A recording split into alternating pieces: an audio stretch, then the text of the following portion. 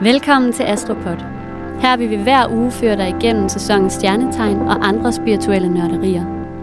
Vi hedder Marianne Gellert og Amalie Bendiksen, og denne podcast er for dig, som er nysgerrig på astrologi og som gerne vil blive klogere på dig selv og på andre.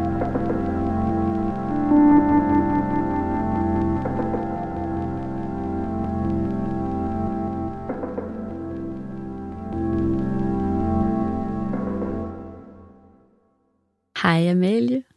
Hej Marianne. Det er dejligt at se dig. Hvor er du sød. Det er da også virkelig dejligt at se dig. Ja, jeg synes, der er god energi i studiet i dag. Ja, det er jo når det her afsnit udkommer, ikke? Ja. Så er det jo en længe ventet dag for os to. Det er det. Fordi at matchet på Mælkevejen sæson 2 har premiere i dag. Ja. Så når du lige er færdig med at høre den her podcast, så synes vi jo selvfølgelig, at du skal gå ind og se det på DR.dk. Det skal du. Og hvis ikke du har set etteren, så skylder du dig helt klart også lige at se den. Ja. Synes jeg. Ja, det synes jeg også. Og derfor så skal du selvfølgelig handle om kærlighed i dag, ikke? Jo, astrologi og dating. Astrologi og dating. Eller astrologi og kærlighed. Ja. Det kan være begge dele. Ja. Og så er solen jo selvfølgelig gået ind i den optimistiske skytte. Det skal vi naturligvis også snakke lidt om. Ja, der er altså amoriner og begyndende julestemning i luften her i studiet i dag. Så rigtig hjertelig velkommen indenfor i varmen.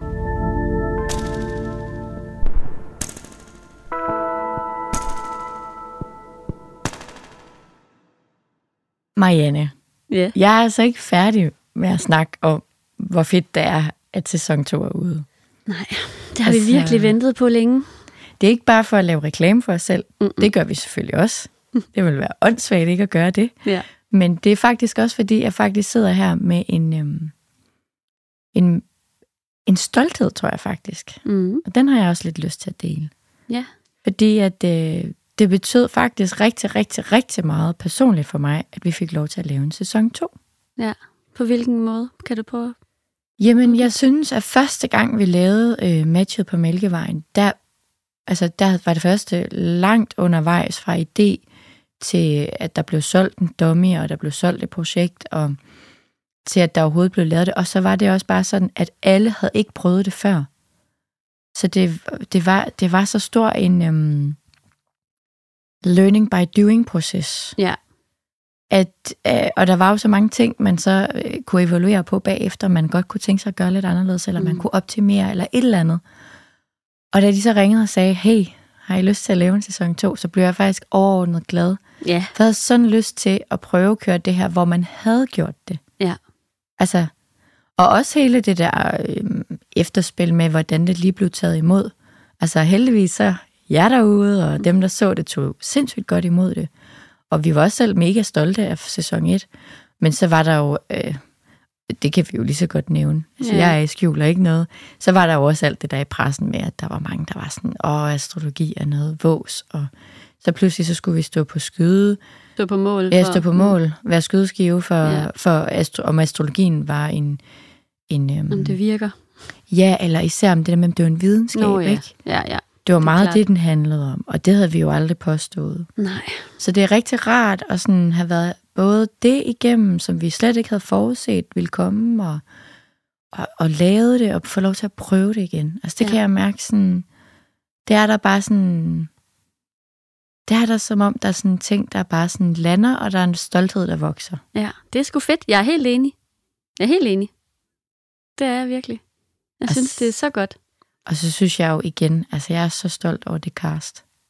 Ja, det er et fantastisk cast. Altså, det skal jo ikke være nogen hemmelighed. Vi caster jo via horoskoper, så for os er det altid sådan en åbenbaring nærmest, når man så ser de her fantastiske mennesker, som bare modigt stiller sig op. Og dem håber jeg virkelig også, I tager rigtig kærligt imod, for jeg synes simpelthen, de er så seje og så modige. Ja, altså en ting er, at jeg er stolt af det her program. Jeg er også virkelig stolt af dem. Jeg synes, det er så sejt. Ja. Det er så modigt at kaste sig ud i sådan noget. Og jeg synes bare, at de håndterer sig selv så godt. Det synes jeg også. Meget modne mennesker. Ja, i forhold til alder især også, ikke? Altså, det er virkelig beundringsværdigt. Ja. Men det kan også være i den forbindelse, vi lige skal snakke lidt om, at Der er jo nok mange af jer, der har bemærket, at vi ikke har startet sådan en ny sæson med en fast struktur efter skorpionens måned her. Og det skulle vi jo egentlig have gjort, fordi vi startede sidste år med skorpionen, ikke? Så skulle vi måske starte en ny struktur. Det har vi ikke gjort, og det har vi jo af gode grunde ikke. Fordi vi rigtig gerne den her gang, når matchet udkom, ville lave nogle afsnit, hvor vi kunne invitere deltagerne ind. Og det har vi jo simpelthen gjort. Så det kommer der til at være gæsteafsnit med de dejlige deltagere. Nogle af de dejlige deltagere fra matchet på Mælkevejen. Ja, 3 uger fra nu. Ja, det må det vel være. 3 afsnit fra nu, ikke hver søndag. Ja. Så I kan rigtig sidde og nørde der, så kan I få lov til at få lidt ekstra sauce. Ja. Jeg tænker, der kommer til at være nogle spoilers. Så skynd jer lige at se programmet først. Ja, gør det i den her uge, så er I helt klar til på søndag. Ja. Ej, men så tror jeg også bare, at vi havde lidt lyst til et nyt år og en ny begyndelse. Ja. Så det var egentlig også rigtig vigtigt for os. Der er også noget med, at man skal ikke bare gøre noget, fordi man tror, at der er nogen, der forventer det. Mm-mm. Man bliver nødt til at gøre det for sig selv også. Også for, at det føles rigtigt. Ja. Og vi var bare ret enige om, da vi satte os ned og snakkede her efter sommerferien, hvad der skulle ske, at det skulle simpelthen starte i januar. Ja. Det skulle være new year, new me, ny sæson, ny struktur, ny Astro-Pod. Ja. Så det glæder vi os rigtig meget til. Og I skal endelig holde øje med vores Instagram, Astro-Pod Podcast, fordi vi laver snart sådan en lille fræk spørgerunde. Ja, det har vi hvor I planer kan om. komme med ønsker, Ja. Og ellers så, hvis man sidder derude og tænker, at det er noget nymodens dags, det der Instagram, så send os en good old mail. Ja, hvis du har nogle forslag, nogle ønsker til, hvad du godt kunne tænke dig at lytte til, hvad du godt kunne tænke dig at høre om her i podcasten. Inspiration. Ja. Ikke fordi vi ikke selv har masser af gode idéer, men vi synes jo også, altså, vi er jo team, også af jer. Ja. Så hvorfor ikke åbne for ønskebrønden? Det synes vi var på sin plads. Ja, og så er der jo også sket ret mange ting for os i det hele taget her i løbet af efteråret. Det synes jeg måske også, vi lige skal i talesætte lidt. 100%. Altså, vi har jo ret meget. Vi har 2 rigtig gode nyheder, som vi har glædet os til at kunne dele med jer. Og den ene, det er jo, at vi har skiftet podcast-samarbejder. Så nu er vi hos Podads, som er et dansk firma, der hjælper os med at finde sponsorater og reklamer, sådan at vi kan dække vores udgifter og måske selv kunne betale os lidt løn til tider. Det håber vi i hvert fald på. Det kunne være dejligt. Ja, det kunne være rigtig godt. Så det betyder altså ikke, at vi kommer til at være bag en betalingsmur. Det kommer egentlig til at køre ret meget for jer, sådan som det plejer. Vi har bare skiftet til Podads. Og vi stadig kunne streames alle steder og sådan noget. Altså, det bliver totalt tilgængeligt. Ja, vi er frit tilgængelige alle steder, og det er stadig helt gratis for jer. Ja. Det er ret vigtigt at sige. Ja. Så her efter 4 år kan vi stolt sige, at vi faktisk stadig er en uafhængig podcast. Og det skylder vi faktisk jer trofaste lyttere en kæmpe stor tak for. Især fordi, at det der med, at jeg er så loyale, det er faktisk det, der gør, at det hele kan lade sig gøre. Fuldstændig. At vi stadig kan kalde os uafhængig podcast. Ja. Og det er der ikke mange tilbage af. Nej. Altså, nej. Det er der virkelig ikke. Nej. Og det handler også rigtig meget om, at I faktisk har været så dejlige, at I ikke har reageret negativt på det, med at vi startede med at køre reklamer og sponsorater sidste år. Altså det var sidste november, vi startede på det. Og det er faktisk årsagen til, at det har gjort det muligt for os, at vi stadig den dag i dag kan kalde os den her uafhængige podcast. Men også, at vi har kunne blive ved med at lave det, og faktisk nu også i en hyppighed, at det hedder ugenligt. Ja. For ellers så måtte vi nok sande, at så havde vi altså ikke kunne blive ved med at lave Astro-Pod. Så det er virkelig et kæmpe tusind tak til jer. Det er virkelig rørende at stå i vores sted og være vidne til det. Helt vildt. Så af hjertet, mange tak til jer. Tusind tak. Ja. Altså, så har vi jo også fået et management. Ja. Ja, det synes jeg, altså, det er jo kæmpe stort. Vi har simpelthen fået nogen med, som kan holde os lidt i ørerne og hjælpe os med ting, og det har vi bare haft så meget brug for. Vi er kommet ind under Frank Management, og det har vi virkelig meget længe drømt om, ikke? Fordi det netop giver os mere tid til at fokusere på podcasten og på astrologien, som jo er drivkraften bag det hele, ikke? Og vi kan virkelig allerede mærke nu, at det sådan er den helt rigtige beslutning, fordi det er ikke nogen hemmelighed, at vi var ved at drukne i stress og administrative opgaver. Altså, og det var overhovedet ikke bæredygtigt på nogen måde. Så ja. Så på sigt så håber vi virkelig, at det her, det var, hvad der skulle til for at få det hele til at løbe rundt. Jeg glæder mig i hvert fald virkelig meget til at se, hvad det kan gøre for os. Ja, og vi har også i hvert fald fundet ud af, at vi skal ikke sælge os selv. Nej. Det kan vi ikke finde ud af. Nej, og den der indpakkeses, den dræber mig. Det er virkelig, altså, mail, Så det er så godt, at vi har fået nogen, der kan hjælpe os. Ja, og det skal også siges, at vi føler os super privilegeret, at vi overhovedet er i en situation, hvor at der er en indbakke, der er ved at stige os over hovedet. Ja, det er jo også... Ja, så det er virkelig, det er vi meget, meget taknemmelige for. Så I må ikke misforstå os, når vi siger det her. Med at sende os det er egentlig også bare for at dele vores glæde. Ja. Og endelig også blive med at spørge, om I har lyst til at samarbejde med os.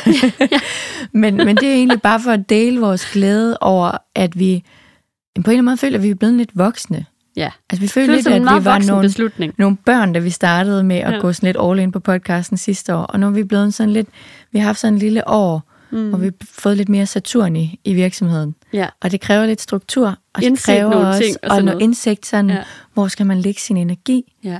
Og især fordi, at Astropod er ikke bare en snakkepodcast for os. Vi lægger enormt meget energi og enormt meget hjerte og sjæl i at forberede de her afsnit til jer, og også at levere dem til jer. Og vi er nogen, der arbejder med, altså vi er energiarbejdere. Og der tror jeg bare virkelig, det er vigtigt at bruge sin energi rigtigt.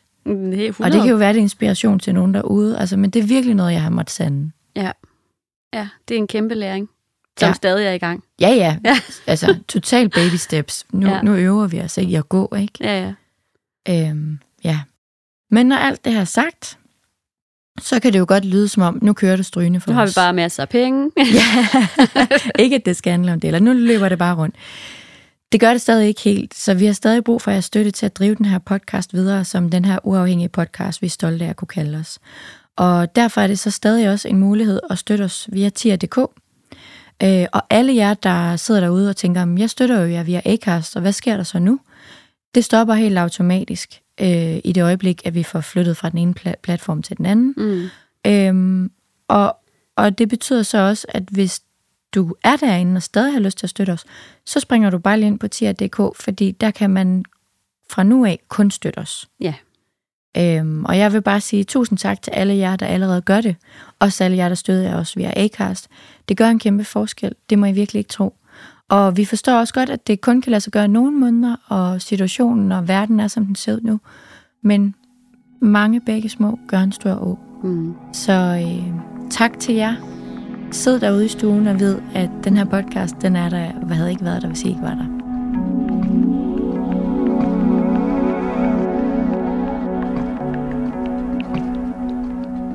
Nu kommer vi til skytten og lyset i mørket.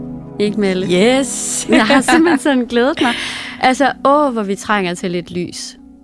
Eller, jeg trænger til lidt lys. Jeg ved ikke med jer. Fordi jeg synes bare, nu er mørket kommet, ikke? Nu er det virkelig kommet, og blæsten er kommet, og efteråret, nu er det her.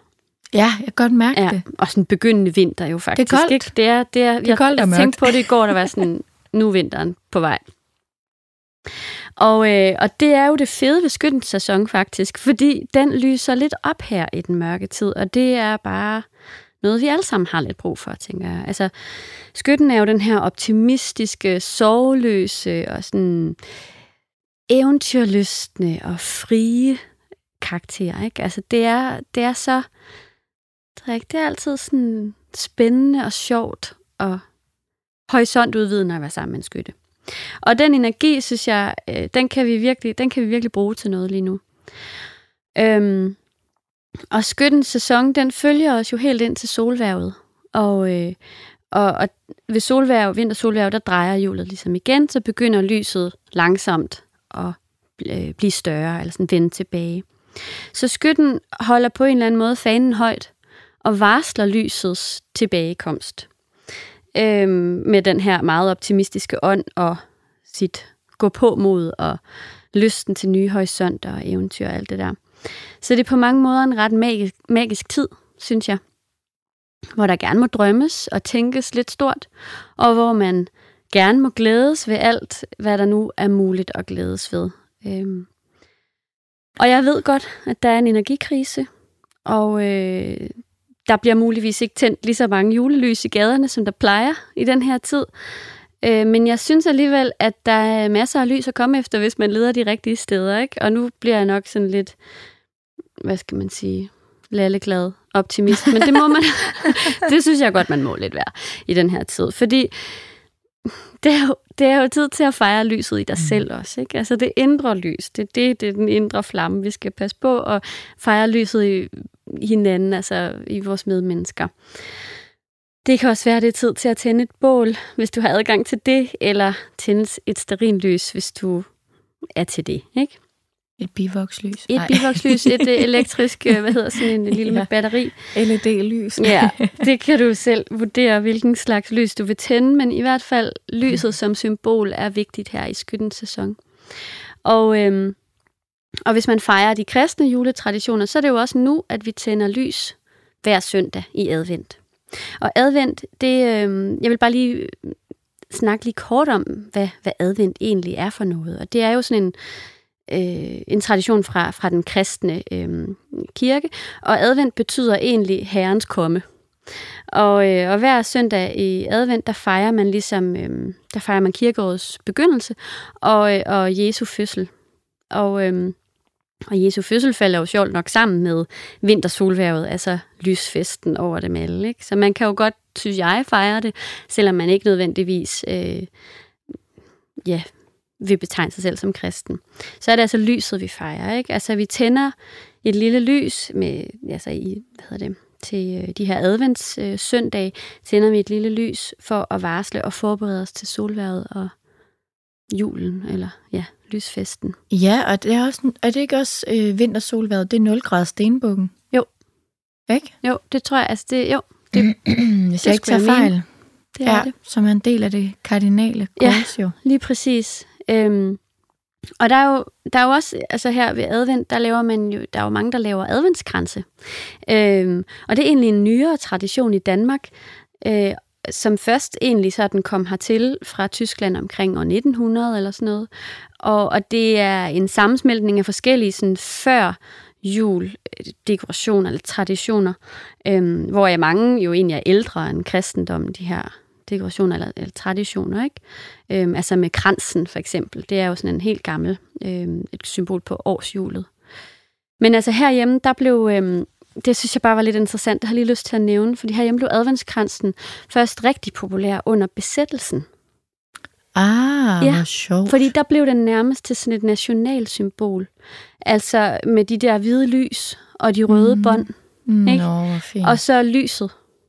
Så altså en måde at bevare håbet på, at man tænder et lys. Og, ja, også fordi under besættelsen måtte man jo ikke have lys. Nej, det måtte man jo ikke. Så det, altså, så på en eller anden måde er der meget sådan symbolik i den der adventskrans. Så det kan godt være, det er nyere, men der er alligevel sådan... Altså, jeg mærker i hvert fald, at der er meget brug for håb i verden. I det hele taget lige nu. Det er nemt at miste det i hvert fald.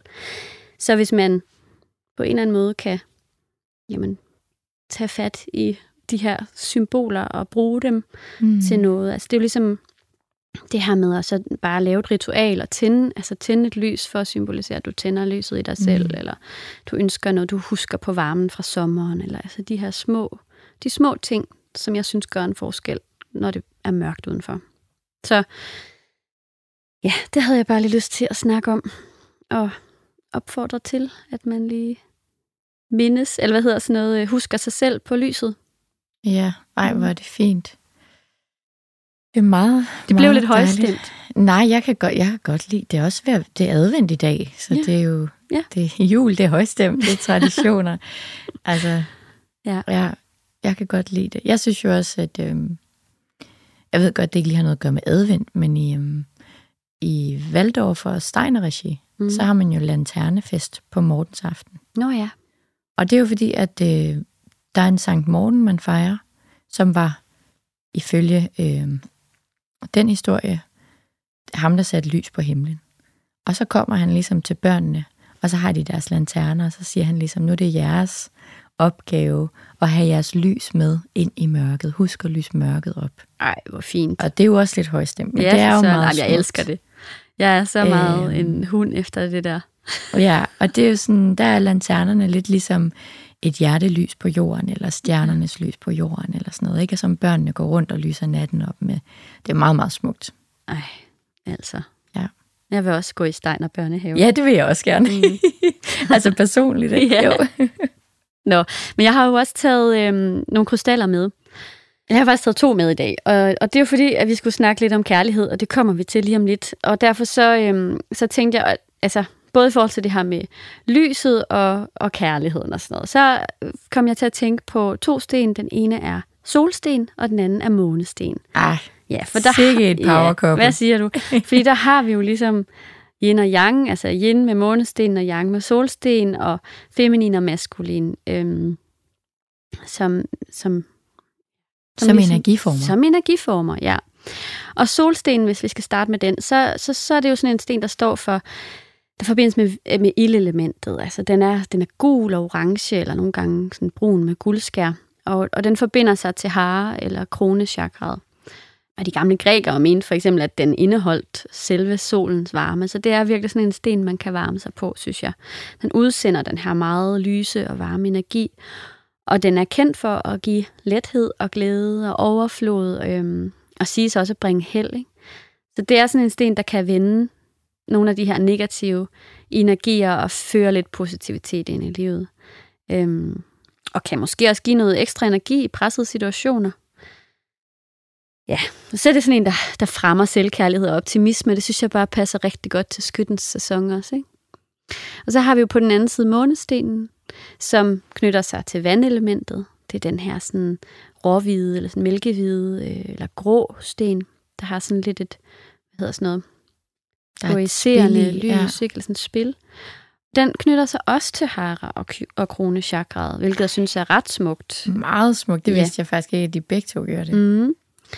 Og den står sådan mere for nye begyndelser, og altså den siges jo sådan mytologisk set, så siges den at være skabt af månens stråler, hvilket giver det her lidt underliggende skær, som man kan se i den, og den siges at skabe smukke drømme, og det er sådan en meget, meget kærlig og beroligende sten, som kan løsne lidt for følelsesmæssige spændinger og også rense for negative energier, som solstenen kan.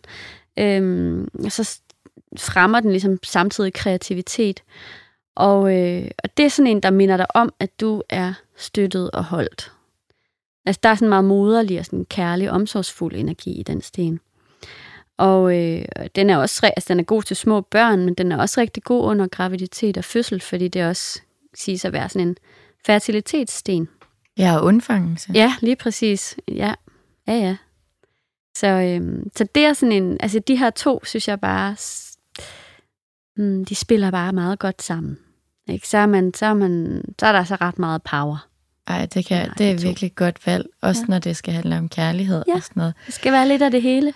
Altså for mig har de her 2 sten jo også altid været sådan en, altså solstenen har været for mig en fuldmånesten, og månestenen har været en nymånesten. Ja, det giver også mening. At der er den der, altså sådan yang-energi for mig i solstenen, og den der yin-energi i månestenen, ikke? Ja, det er rigtigt. Jeg er helt, det kan jeg sagtens sætte mig ind i. Faktisk ret sjovt. Jeg erhvervede begge sten,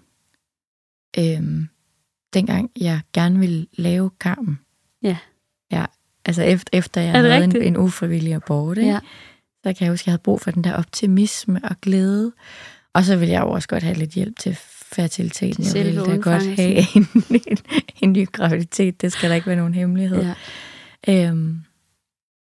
Det virkede. Ja, og I skal ikke tænke, når jeg griner det her, at det ikke var en hård proces. Jeg har bare delt det i podcasten. Jamen, og nogle gange, når man griner, så er det også ligesom for, det er lidt, altså jeg kan nogle gange komme til at grine, hvis det er lidt hårdt, ikke? Fordi så kan det sådan hjælpe lidt på at sige det.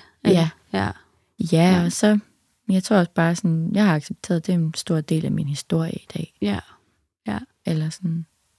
Så jeg har fået også på en eller anden måde, ikke en afstand til det, men en integration i det. Ja. En integreret del af mig. Det giver mening. Ja, tak for smukke krystaller, Marianne. Det var en rigtig, rigtig god anbefaling, synes jeg. Jamen, tak for at dele.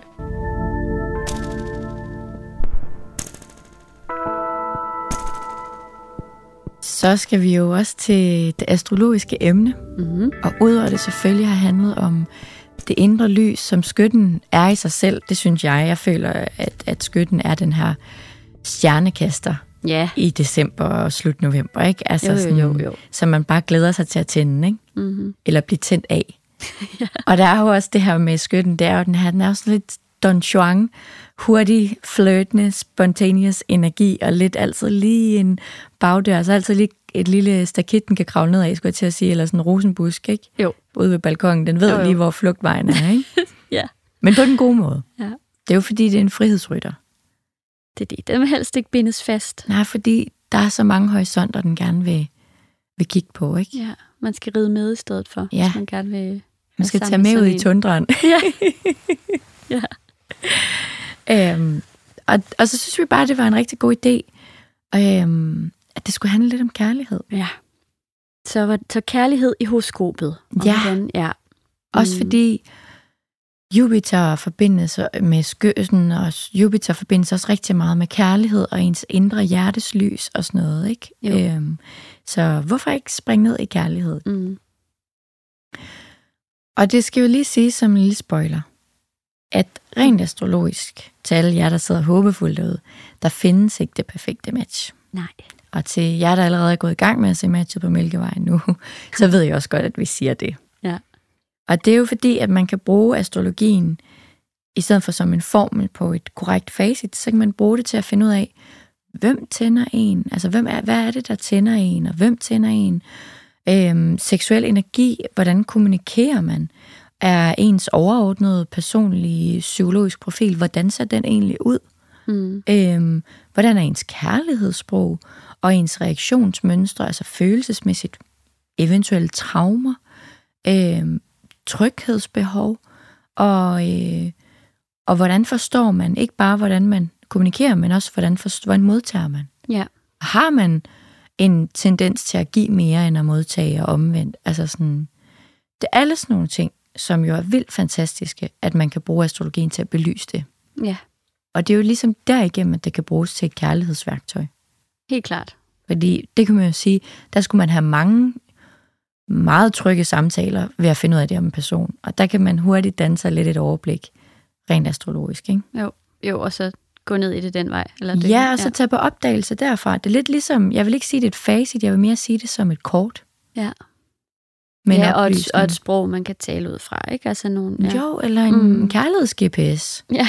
Altså, hvor lidt ligesom, hvis du planlægger en rutevejledning i Google, så har du kan jo ikke vide, hvordan det føles at gå af den sti. Men du kan få kortlagt stien. Ja. Men du bliver selv nødt til at gå ud og tage turen. Ja. Ja. Og gøre dig nogle erfaringer. Ja, det er rigtigt. Eller giver det mening? Ja, jeg synes, det giver rigtig god mening. Ja. Og når man så kigger på astrologi, altså når vi sidder her og kigger også til matchet og alt sådan noget, og også klienter og selv, alt sådan noget. Men når man kigger ned i astrologien efter kærlighed, så er det noget af det, man først oftest kigger på. Det er de her 3 store placeringer, sol, måne og ascendant. Og især vil jeg sige, hvis man prøver at kigge efter et match, ens måner er en god indikation at gå efter. Den er ret vigtig. Den har alligevel meget at skulle sige. Ja. Fordi den er ens følelsesmæssige behov og tryghed, og den også fortæller lidt om, hvad for en familie, hvad for en opvækst er det, man kommer fra.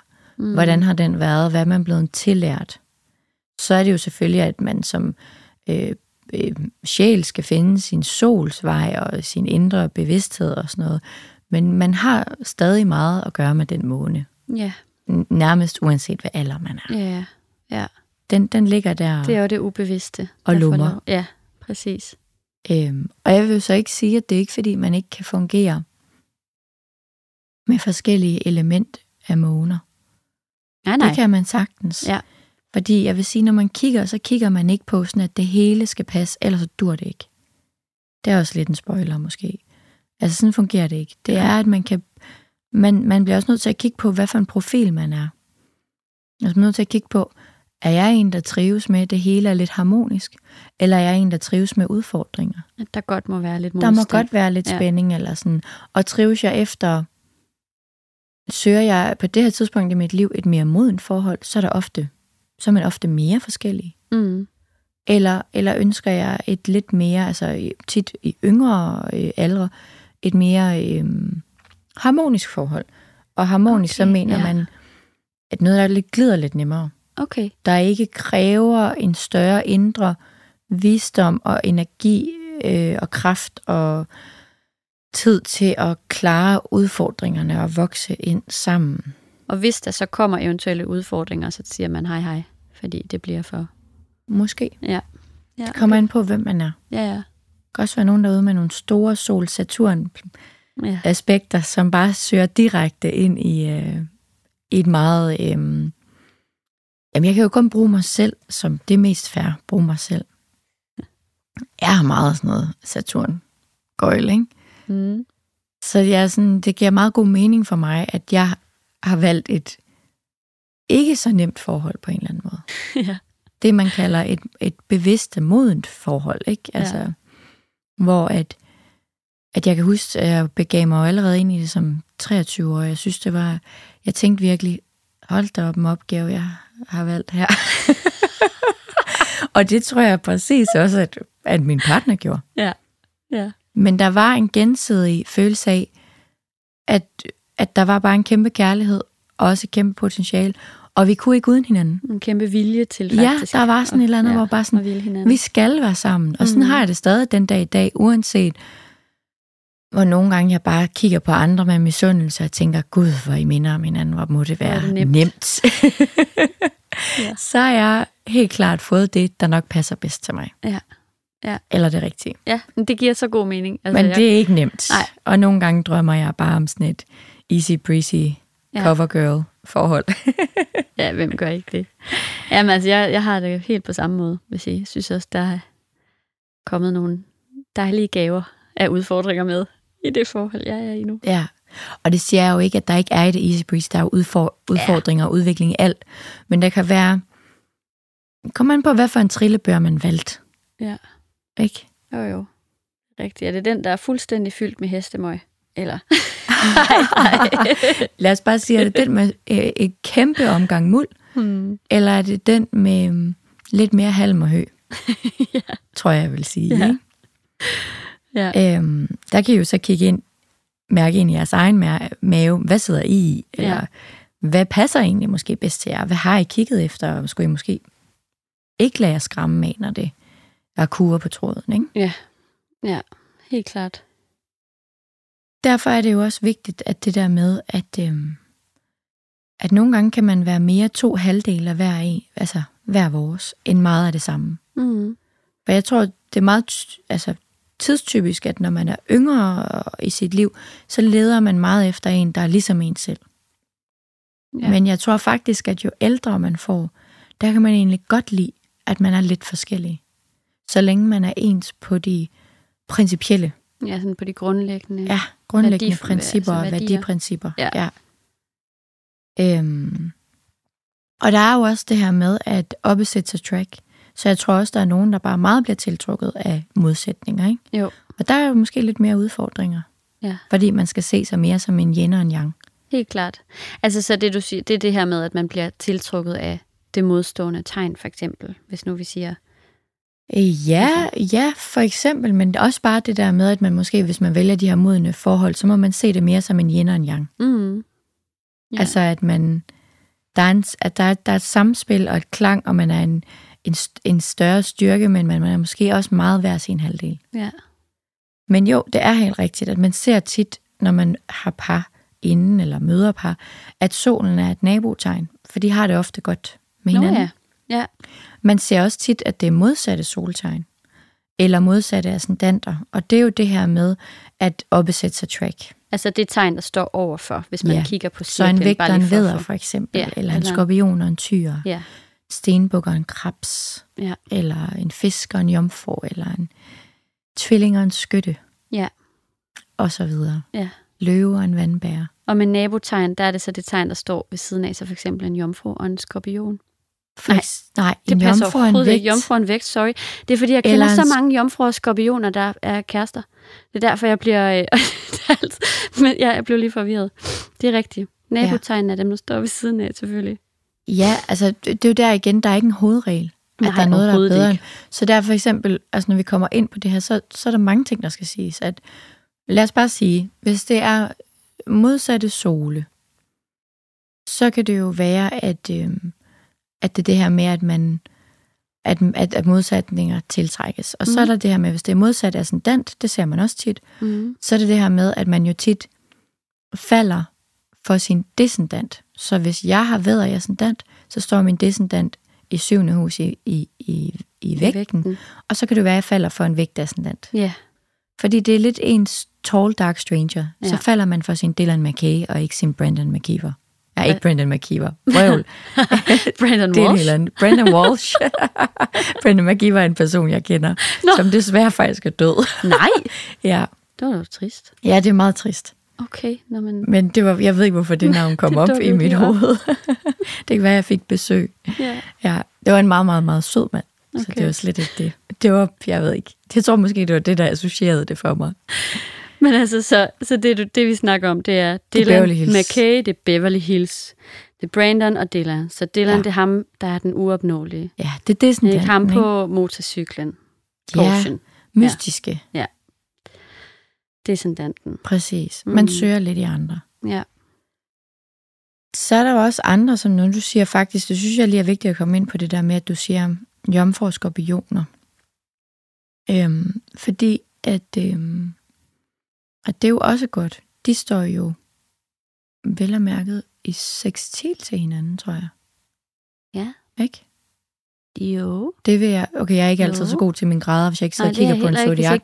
Men jeg vil mene, de sidder i sextil. Og så er det jo også det der med jord og vand harmonerer rigtig dejligt. Det er rigtigt. Og ild og luft, ikke? Det er rigtigt. Så jeg synes også tit, jeg ser tvillinge løvepar.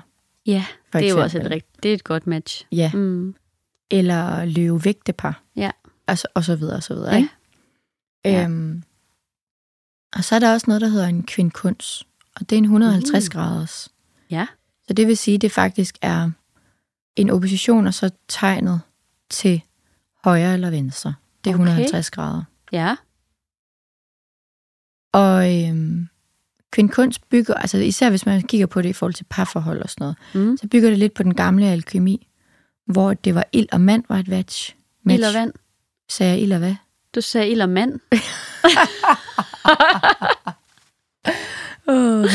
Ja, fedt. Ild og vand. Ja. Okay. Ikke mand.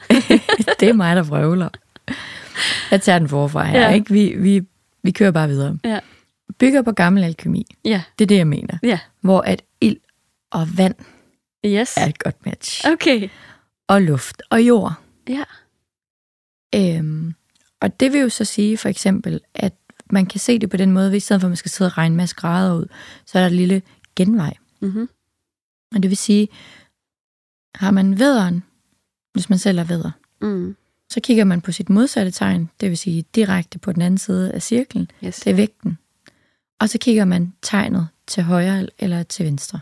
Ja. Okay. Det er en kvindkunst. Okay. Og det vil så sige, at hvis du så er vædder, så er skorpionen godt.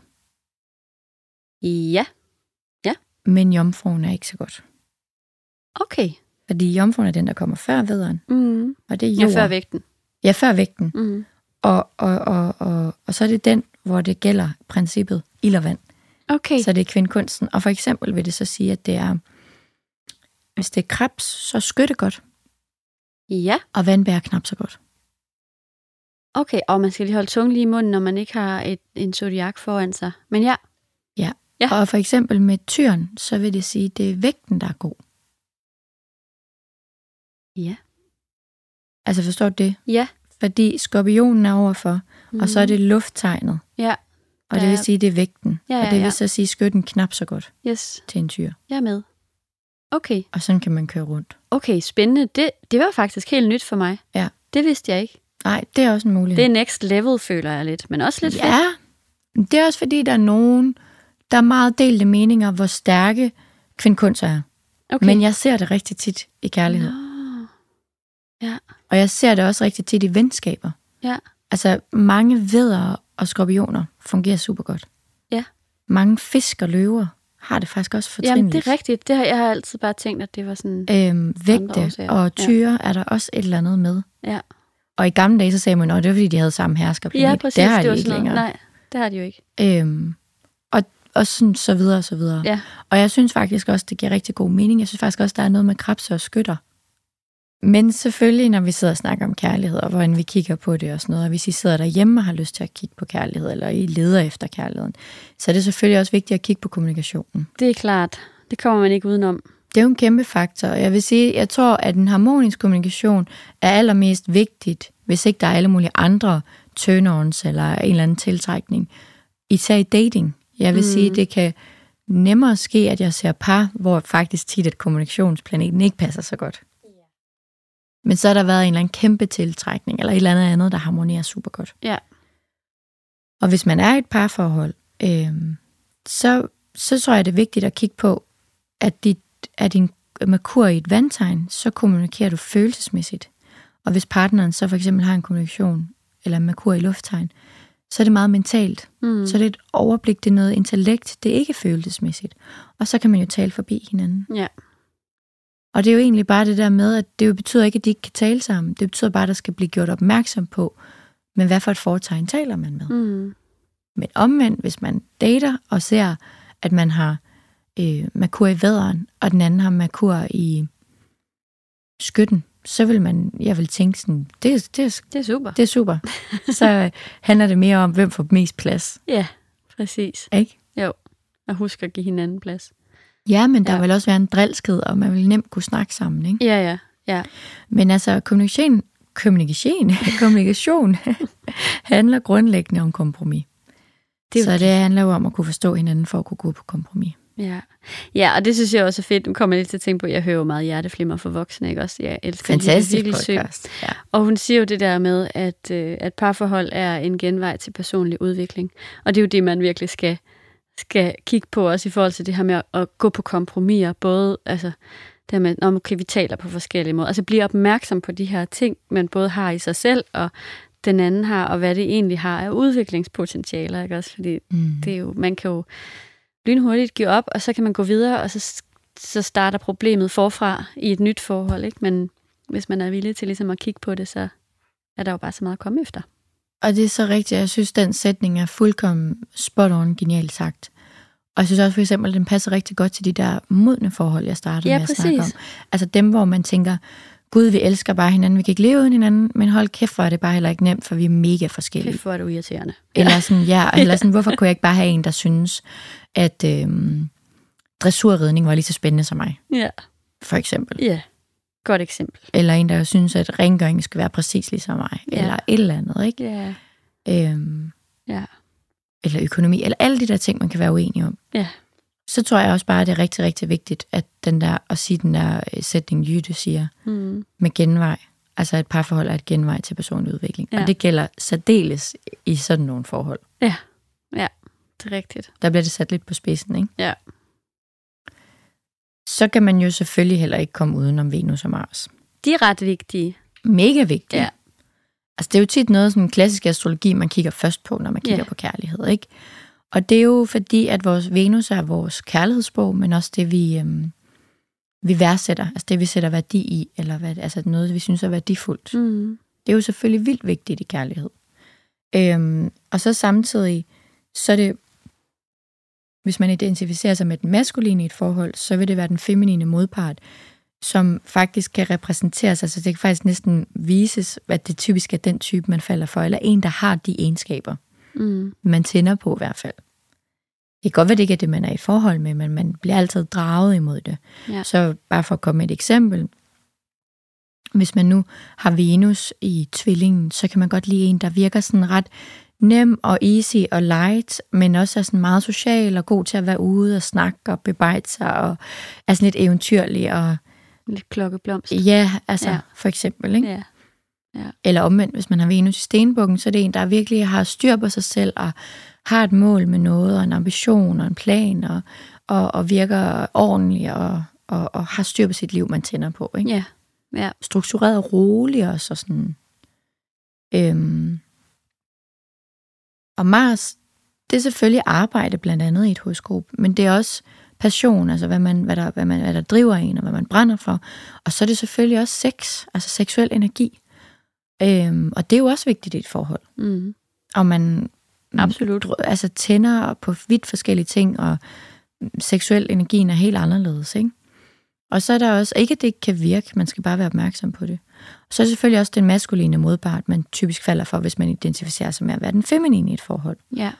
Så for eksempel har man Mars i vægten, så kan man godt lide en, der ikke går nogen på klingen, og en, der er meget diplomatisk og er meget vældig af alle. Og lidt galant. Ja, og ser godt ud og tager sig, har børstet tænder og ret hår, og altså sådan, sådan nogle ting. Ja. Og er høflig og sådan, har en eller anden fornemmelse for andres ved at vælge på en eller anden måde. Ja, helt klart. Ja. Det synes man er spændende. Ja. Og også en, som ikke sætter sig selv foran andre, eller over andre, eller sådan noget, ikke? Altså sådan, Og så kigger man jo også, hvis man gør det der med synastri, hvor man ligger parforhold oveni, at for eksempel, hvis man nu har Venus i samme tegn, eller begge to i vandtegn, er det oftest noget godt, og hvis de står i konjunktion, så plejer man at sige, at det godt kan være sådan lidt excitement, lidt spænding, eller sådan, der er sådan noget tiltrækning, man ikke kan komme udenom. Det kan være, at vi bare lige skal forklare det for lytterne, hvis der nu sidder der nogen derude og tænker, hvad i alverden mener hun med synastri. Altså det er et parhoroskop, det er, hvor man lægger altså hvis horoskopet ligesom er et tandhjul, så lægger man det andet tandhjul ovenpå, og hvis ens planeter så står oven på hinanden, så er det en konjunktion, og så betyder det ligesom, at det er rigtig godt. Ja, så er der sådan lidt, så er det sådan lidt ligesom sådan nogle, hvis det er kraftværk, sådan nogle protoner, der bare står så gnister. Forbindelse. Ja. Vi kan jo heller ikke komme udenom Jupiter, som også dominerer skytten. Mm-hmm. Fordi den er jo både en repræsentant for ens etik og humor, og også ens forståelse. Ja. Og hvordan man sådan føler vækst og glæde og ekspansion og sådan noget. Og den er jo også vigtig i et forhold. Helt vildt. Rigtig meget, ikke? Og det kan godt være, at det så ikke er en harmonisk Jupiter, man har. Så må man bare vide det. Altså, jeg har prøvet at være ude til sådan nogle parsessioner, hvor at noget af det faktisk måske var det største problem, var, at de havde misforstået hinandens humor. Ja. At den ene var rigtig drilsk, og den anden var meget nærtagende, og havde ikke så meget selvironi. Nej. Og det var faktisk der, de clashede allermest. Ja. Og det har hjulpet rigtig meget for dem at få det belyst. Ja. At det var en ting. Men omvendt kan det her også være noget, jeg tit ser ved dem, som er meget modsatte i Sol, Måne, Ascendant eller Venus og Mars, og så er deres Jupiter bare aligned. Fordi så er det der med sådan de underliggende, grundlæggende principper og værdier. Ja. Der er bare noget etisk, man er helt enige om, og der er en forståelse. Altså man forstår på en eller anden måde, hjertet lytter på samme måde, og humoren minder lidt om hinanden, og man har begge to masser af selvevne for eksempel, ikke? Ja.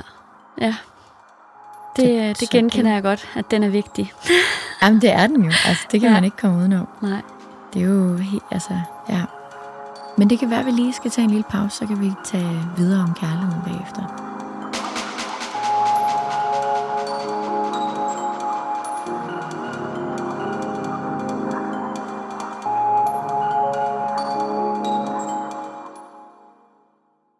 Tilbage til kærlighedshulen her i dag. Nu har vi ligesom sådan været igennem de mere sådan karakteristiske, klassiske punkter, når man kigger på matches inden for kærlighed, eller dating, eller forhold, der allerede eksisterer og sådan noget. Så kan man ligesom tage det lidt next level love-agtigt, astrologisk. Det er også godt at kigge på ens sensitivitetspunkter. Altså, og Pluto- og Saturn-aspekter, hvis man virkelig dykker ned i det, ikke? Ja. For eksempel, hvis man dater en, der har en Pluto-måne, det er ikke umuligt, men man skal måske være bevidst om, at den person kan have lidt ekstra svært ved at skal bruge lidt længere tid og føle sig meget tryg, for at den åbner sig. Ja. For den er blevet såret og traumatiseret og sådan noget, ikke? Eller at der er en, der er meget sensitiv og kan mærke en, men ikke altid lige kan oversætte det, eller Der er en, der slet ikke kan tåle folk, hvis ikke de er selvstændige, allergiske over for det, eller hvis man ikke taler sandt. Så nogle ting er jo også vigtige i en match på en eller anden måde, ikke? Så kan man jo også sige, at man kan sådan helt sjæleligt kigge på lykkepunkterne og måneknuderne. Man kan for eksempel se på måneknuderne, når man laver den der synastri, hvor man lægger 2 tandhjul sammen, og man for eksempel har kendt hinanden i et andet liv. Yeah. Man har mødt hinanden tidligere. Hvor man skal hen, og skal man samme vej, eller skal man forskellige veje, ikke?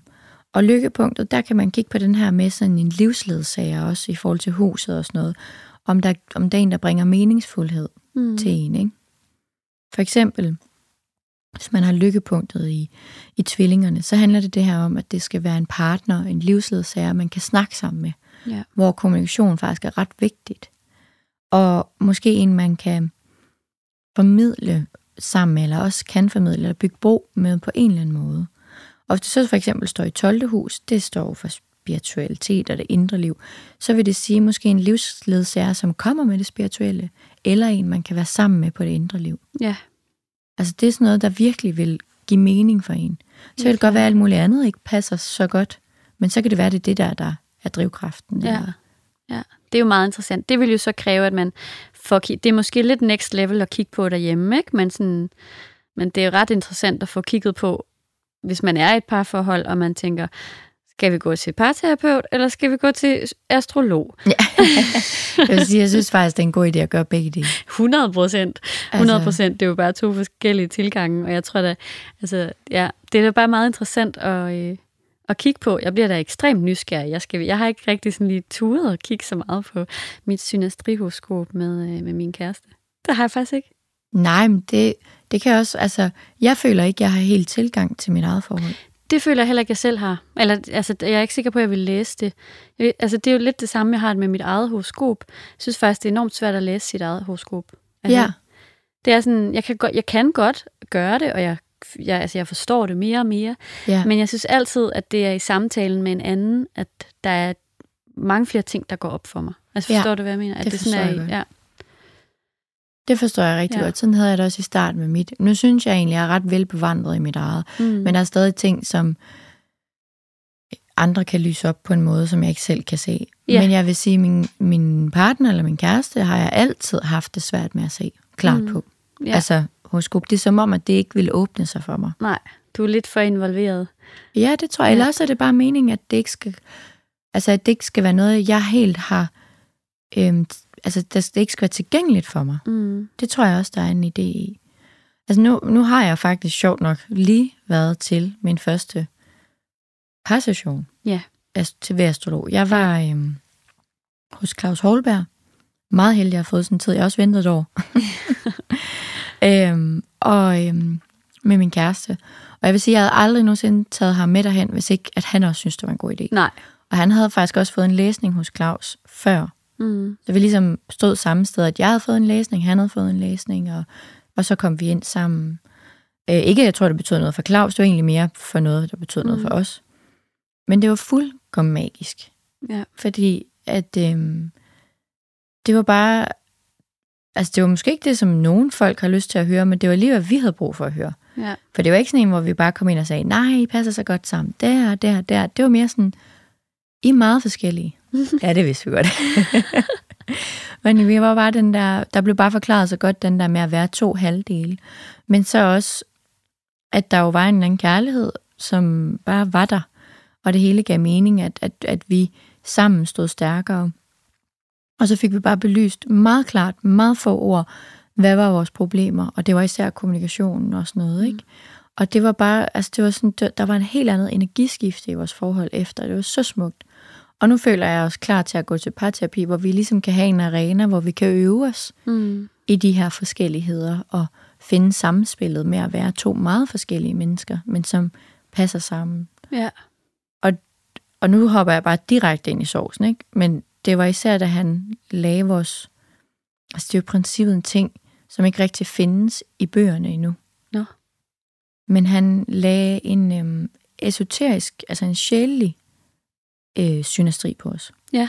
Så vores horoskoper et sjælshoroskop på hver os, og så lagde det i synastri. Og der er noget med nogle triangler, som er nogle, de her 7 stråler, som der er i det esoteriske, som I en dag nok skal lære om. Som er meget sådan et mål, eller en mission, eller en vision, man har her på jorden, eller noget, en evne, ikke? Dybtliggende potentiale, man har fået med videre. Og der var det bare, at vi fuldendt hinandens triangler. Ej, er det rigtigt, Malle? Ja, det var meget, meget smukt. Det var da fantastisk. Ja, Emil havde alle triangler, undtagen en, og der var jeg hans 2 hjørner. Ja, og jeg havde ingen fuldendte, jeg har kun ufuldendte triangler, og han fuldendt alle, undtagen en enkelt. Vi har, det tror jeg ikke, jo, hans lykkepunkt fulgte min løvetriangel. Jamen altså, jeg aner ikke, hvad det betyder, men det lyder virkelig smukt. Jamen, det var meget smukt. Og det var jo også, der var Claus, han kunne se sådan, jamen, på trods af, at jeg er så forskellige og alt det der, så er der jo en mening. Det giver mening. Altså, på et meget højere plan. Ja. Og det er jo nok det, vi altid selv har kunne mærke. Heldigvis. Ja. Ja, så det vil jeg... Ej, tak for at dele det. Ja, det var virkelig altså en kæmpe anbefaling. Og jeg føler virkelig, at vi kunne have brugt 100 timer hos en parterapeut, for at komme helt ned til den der sådan, nu føler jeg sådan, at vi har fået lavet olivenolien af vores olivenlund. Ja. Og nu kan vi gå i gang med at lave mad med den. Ja. Vi vil øve os. Hvordan skal den bruges? Fantastisk. Hvordan skal den smages til? Sådan. Men vi havde brug for at få kværnet den ud. Ja, for lidt hjælp. Ja. Ja. Stærkt. Så kæmpe anbefalinger, og måske få kigget på sit parhoroskop inden, eller imens man går til parterapi. Ja. Jeg underkender slet ikke en parterapeuts arbejde overhovedet. Det kan jo så meget. Og for nogen kan det være helt rigtigt, og sådan den anden vej, man skal gå. Men for mig virkede det som om, at det var den perfekte rækkefølge. Ja.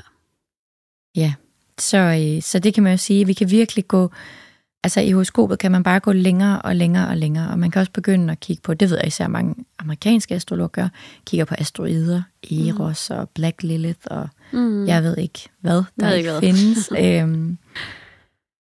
Og man kan ligesom også gå den anden vej, tage den sjælelige synastri og kigge på det. Så ja. Wow. Det er ligesom astrologien altid er. Mulighederne er mange. Ja. Og hver gang man får kigget på det ene, så finder man ud af, om der er 1000 nye veje, og mere og mere og mere. Ja. Det er jo det også det, der er det spændende. Man bliver aldrig færdig. Heldigvis. Ja. Så, og når jeg lige vil sige det her med, at jeg vil anbefale til at gå til parterapeut, så vil jeg... Eller astrolog. Eller astrolog. Nå ja. Så vil jeg bare lige sige, at tease lidt for, at vi snart kommer med en form for online venteliste nyhedsbrev, som nok kommer her i det nye år. Og så kommer der også nogle muligheder, hvordan vi gør, hvor man kan kigge på nogle horoskoper og sådan noget, hvis man tilmelder sig. Men vi skal nok se til, når det kommer. Det er på trapperne. Stille og roligt på trapperne med museskridt. Ja, for vi har ikke alverdens tid til sessioner, selvom vi rigtig, rigtig gerne vil. Ja. Det betyder ikke, at vi ikke gør det. Det betyder bare, at der ikke er så mange. Nej, præcis. Endnu. Vi finder en løsning. Hold øje. Vi er i gang. Ja.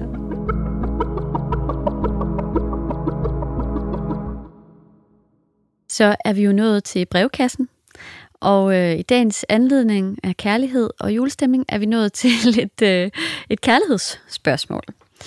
Og det vil jeg læse op her. Kære Astropod brevkasse, tak for en altid spændende podcast og for jeres kærlige måde at dele ud af jeres viden om astrologien og vores forbindelse til universet på. Jeg har et kærlighedsspørgsmål til jer. Jeg har i de sidste 3 års tid været single det meste af perioden, efter jeg blev skilt i slutningen af 19. I januar i år mødte jeg min nuværende kæreste, som er vægt, men meget forskellig fra min eksmand, som sjovt nok også er vægt. I den mellemliggende periode har jeg mødt nogle fyre indimellem, stort set alle vægte. Og de mennesker, der har været tæt på mig i de sidste 3 år, hvor jeg har gennemgået mit livs største krise og bygget mit liv op igen, har primært været vægte og nogle jomfruer. Altså, på en måde har det bare været mennesker med disse grundlæggende egenskaber, som har været mine klipper og hjælpere. Hvorfor møder jeg mon så mange vægtepartnere igen og igen, og betyder det, at der er noget, jeg skal lære at integrere bedre i mig selv? Jeg er meget glad for min nuværende kæreste, som har lært mig nye sandheder om kærlighed, men også tit i tvivl, om vi egentlig passer sammen. Vi er meget forskellige steder i livet, og nogle gange kan det føles som om, han er en frisk udsprunget pil, og jeg er et egetræ. hvor jeg egentlig har brug for en lige så tyk stamme at læne mig op af indimellem. Jeg håber, I kan se nogle spændende forklaringer. KH fra vandbæren, men den evige potentielle identitetskrise i løvemåne og vægtascendant. Fantastisk. Ja, tak for dit spørgsmål. Ja, meget. Det var rigtig godt. Hvad tænker du om det, Malle? Jamen altså, jeg tænker, at jeg tænker jo, det er jo meget lidt information at bare vide, at de alle sammen er vægte. Ja. Men det er jo det, vi har gået ud fra. Ja. Og der tænker jeg jo inderst inde, at det giver egentlig god mening, når man har en vægtascendant. Men også når man har sin sol i et lufttegn. Altså det vil jo sige, at der er noget grundlæggende energi, som er fælles. Men man er mental, intellektuel. Det er meget tanker, man deler. På den måde er man lidt på samme strømning ved at være 2 sole i lufttegn. Helt klart. Jeg vil så også sige, når man har en vægte ascendant, så kan det også tit være, at de vægte falder for en, fordi at man det er jo det, man møder verden med. Det, man udstråler. Ja, og så kan man genkende sig selv, så føler man en eller anden tryghed i det, ikke? Ja.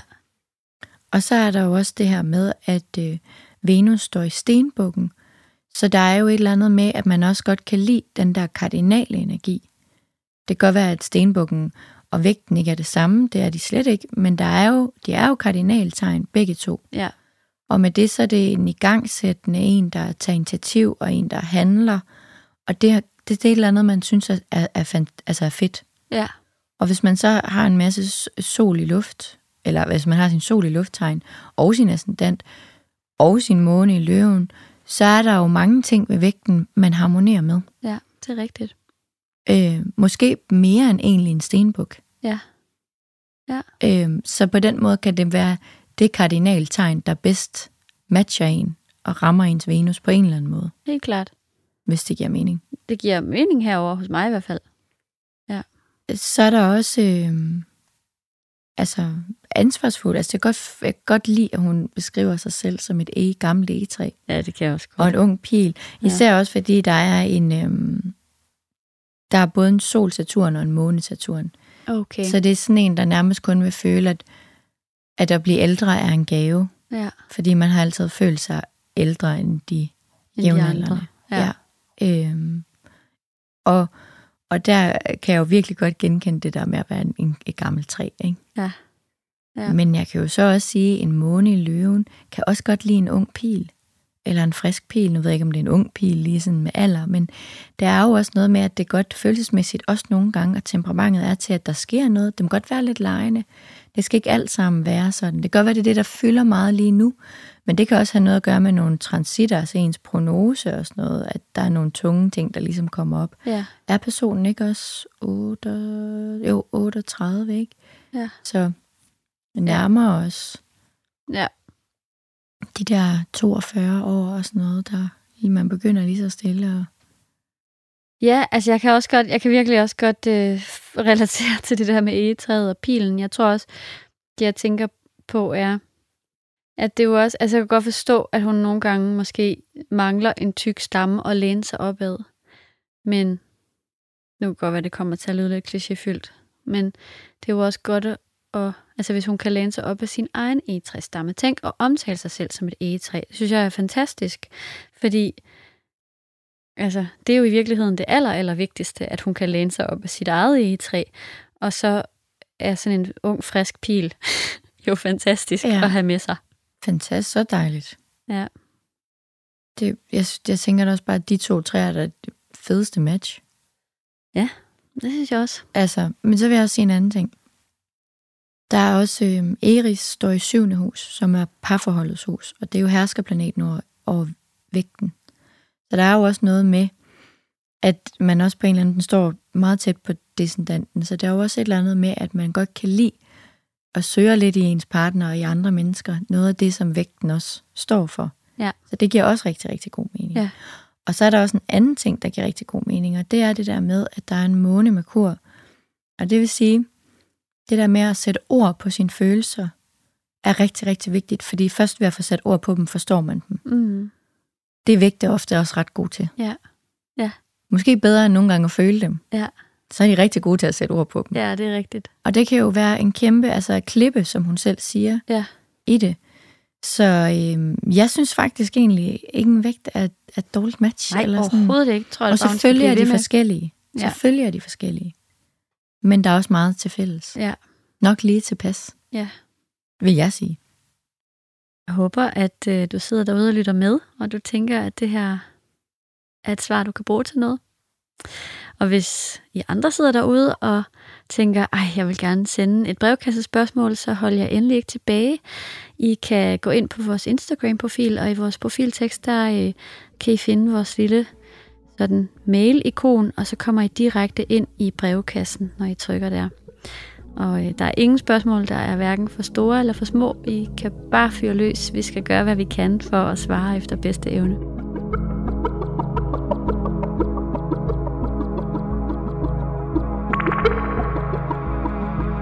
Så er det jo blevet quiz-tid, Melle. Ja. Er du klar? Jeg glæder mig så meget. Altså, jeg har faktisk lavet det er selvfølgelig en skyttequiz. Du skal gætte, hvem der er skytte. Og der er faktisk 2 skytter i den her quiz, ud af 4. Okay. Så du skal gætte 2 skytter. Så jeg har 50% chance. Ja, fordi jeg tænkte, hvor er det godt. Ja, jeg tænkte, du skulle have et lille comeback efter sidste gang, hvor, det ved jeg ikke, om man har hørt, men det kan man jo så gøre, hvis man vil. Den her quiz er en Olsen-banden-quiz. Nej. Sådan en har vi ikke haft før, vel? Nej. Godt. Jeg har ikke set så mange Olsen-banden-film. Nej, men du kender godt Egon og Benny og Kjeld og Yvonne. Ja, det godt. gør jeg. For det er de skuespillere, det handler om. Nå, hvor sjovt. Ja. Du skal selvfølgelig gætte, hvem der er skytte af de 4. Er det Egon Olsen? Ja. Altså, det er Ove Sprogøe, ikke også? Ja, ham tror jeg er skytte. Og så er det, du vent nu lige lidt, det er Ove Sprogøe, og så er det Morten Grundvald, som spiller Benny. Det er ham, den høje. I midten. Ja, det er ham i midten. Han har en skytte af sådan den. Nej, det ved jeg ikke. Og så er det Poul Bundgaard, som spiller Kjeld. Det er ham, der går bag os og tripper med jordemodertasken. Og så er det Kirsten Walter, som spiller Yvonne, der er konen til Kjeld. Ja. Sådan lidt, den der. Hun er altså, fantastisk. Hvis man kigger på, sådan som de spiller i filmen, så har man jo lyst til at bare sige Benny og Yvonne. Ja. Fordi de er sådan meget skyttet. Mm. Han springer sådan lidt let og galant, ligesom jeg lidt føler sådan en sidrende skytte. Jeg kommer også lige til at knipse. Og Yvonne er også bare sådan meget sådan... hun vil gerne have mere, og livet, altså sådan, det må godt blive større og bredere og sådan noget, ikke? De der store hatte og sådan noget, det er dem, jeg tænker på, ja. Ja, og også måden, hun altid sådan lidt går og brokker sig til Kjeld over, at hvorfor har de ikke det som de andre, og hun elsker den der gang, hvor de kommer til Costa del Sol, eller hvad de nu kommer til. Eller du har da set mange af Olsen-banden-film, kan jeg høre. Nå, men jeg har aldrig set dem, jeg har bare set klip af alt det der, sådan nogle år, der giver. Altså sådan noget, der er altid blevet refereret til de her klip, ikke? Jo. Ja. Der var bare noget i mig, der med det samme sagde, at Ove Sprogøe er skytte. Ja. Og det ved jeg godt lyder rigtig åndssvagt, men jeg tror, det bygger på det der med, at han donerede sin krop til forskning. Siges det. Ja. Jeg ved ikke, om det er sådan en røver. En røver, ja. Det ved jeg ikke, om det er. Men der var et eller andet, det er den der evighedsstudent og sandhedssøgende, og sådan på en eller anden måde sådan, at man godt vil bidrage til noget mere, også efter man at kroppen har forladt, eller sjælen har forladt kroppen, ikke? Jo. Men så har man jo også lyst til at sige, at ham der Benny er skytte, men det har man jo også med. Skal jeg virkelig gætte begge skytterne? Ja. Jeg skal gætte dem begge 2. Ja, det synes jeg da. Okay. Men jeg bliver nødt til at gå med intuition og sige, at det er Ove Sprogøe. Ja. Og så bliver jeg nødt til at gå med den anden. Jeg kender dem jo ikke. Jeg ved ikke, hvordan skuespillerne er rigtigt. Kom, brug din intuition. Så tager jeg Benny. Det er rigtigt. Er det rigtigt? Ja. Begge 2? Ove Sprogøe og Morten Grundvald er skytter. Ej, hvor vildt. Eller var skytter. Ja. Poul Bundgaard og Skorpion. God mening. Og Kirsten Walter, jomfru. Ja, præcis. Ja. Jeg skulle lige til at sige, hun minder mig nemlig ægte mere om en jomfru på en eller anden måde. Ja, den der patentlighed, ordentlighed. Og... Nej, der er bare noget i hendes det er look. Den, jeg synes. Der er noget kropsligt. Ja, okay. Og hende, der er jomfruagtig. Ja. Jeg synes, det giver ret god mening, hun er jomfru i hvert fald. Altså, jeg synes, der er sådan... Ja, der er den... Altså, og selvfølgelig er Yvonne en karakter, der er fuldstændig overdrevet, ikke også? Men altså, i Huset på Christianshavn, for eksempel, er hun jo også sådan... Altså, jeg ved ikke, jeg synes bare, der er noget jomfru over hende. Og jeg synes også totalt, det giver mening, Ove Sprogøe og Skytte. Ja. Den er også... Ja, den synes jeg også. Ej, hvor fedt, jeg gættede så den du gættede totalt rigtigt. Tillykke. Tak. Tillykke. Og jeg vidste altså ikke noget af det her. Nej, det ved jeg da godt. Du har ikke vidst. Men det er, fordi jeg øver mig rigtig meget i at bruge min intuition. Jamen, det gik da super godt. Ja. Tillykke med det. Jamen, tak for en god quiz, Marianne. Selv tak. Og tak til jer derude, fordi jeg har lyttet med den her søndag. Og vi kan jo bare lige sige det en sidste gang. Nu når I slukker, så kunne I jo tænde for matchet på Mælkevejen, hvis I havde lyst. Det ville da i hvert fald gøre os glade. Vi håber, I kan lide det. Ellers så må I bare have en rigtig dejlig blød søndag derude.